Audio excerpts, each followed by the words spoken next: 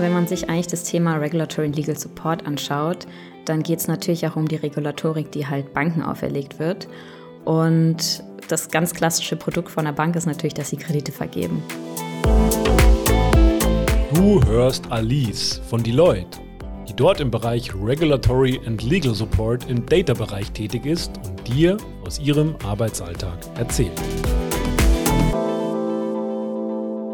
Um diese Kredite zu vergeben, gibt die Bank natürlich auch ihren Neukunden ein bestimmtes Rating und das wird natürlich alles regulatorisch von der EZB geregelt oder auch von der Bundesbank dann überprüft. Und da kommen wir dann häufig ins Spiel. Das ist ein Projekt, auf dem ich aktuell bin. Da modellieren wir dann mithilfe von Python, aber auch natürlich mit SQL, wie viel Ausfall die Bank erwarten kann, weil wir steuern mit das Risiko der Bank und sagen, was die Bank an Risikovorsorge etc. treffen muss.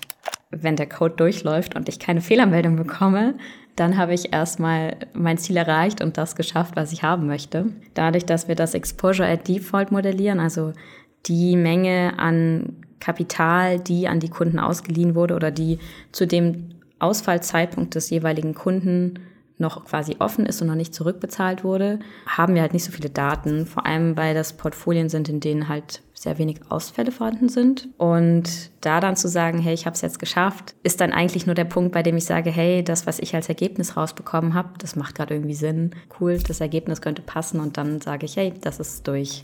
Ich finde, wir haben eine sehr angenehme Atmosphäre, man versteht sich mit allen gut und es ist sehr locker und ich finde, dadurch hat man erst recht das Gefühl, man kann auch mal dumme Fragen stellen und würde sagen, dass ich davon natürlich auf jeden Fall profitiere.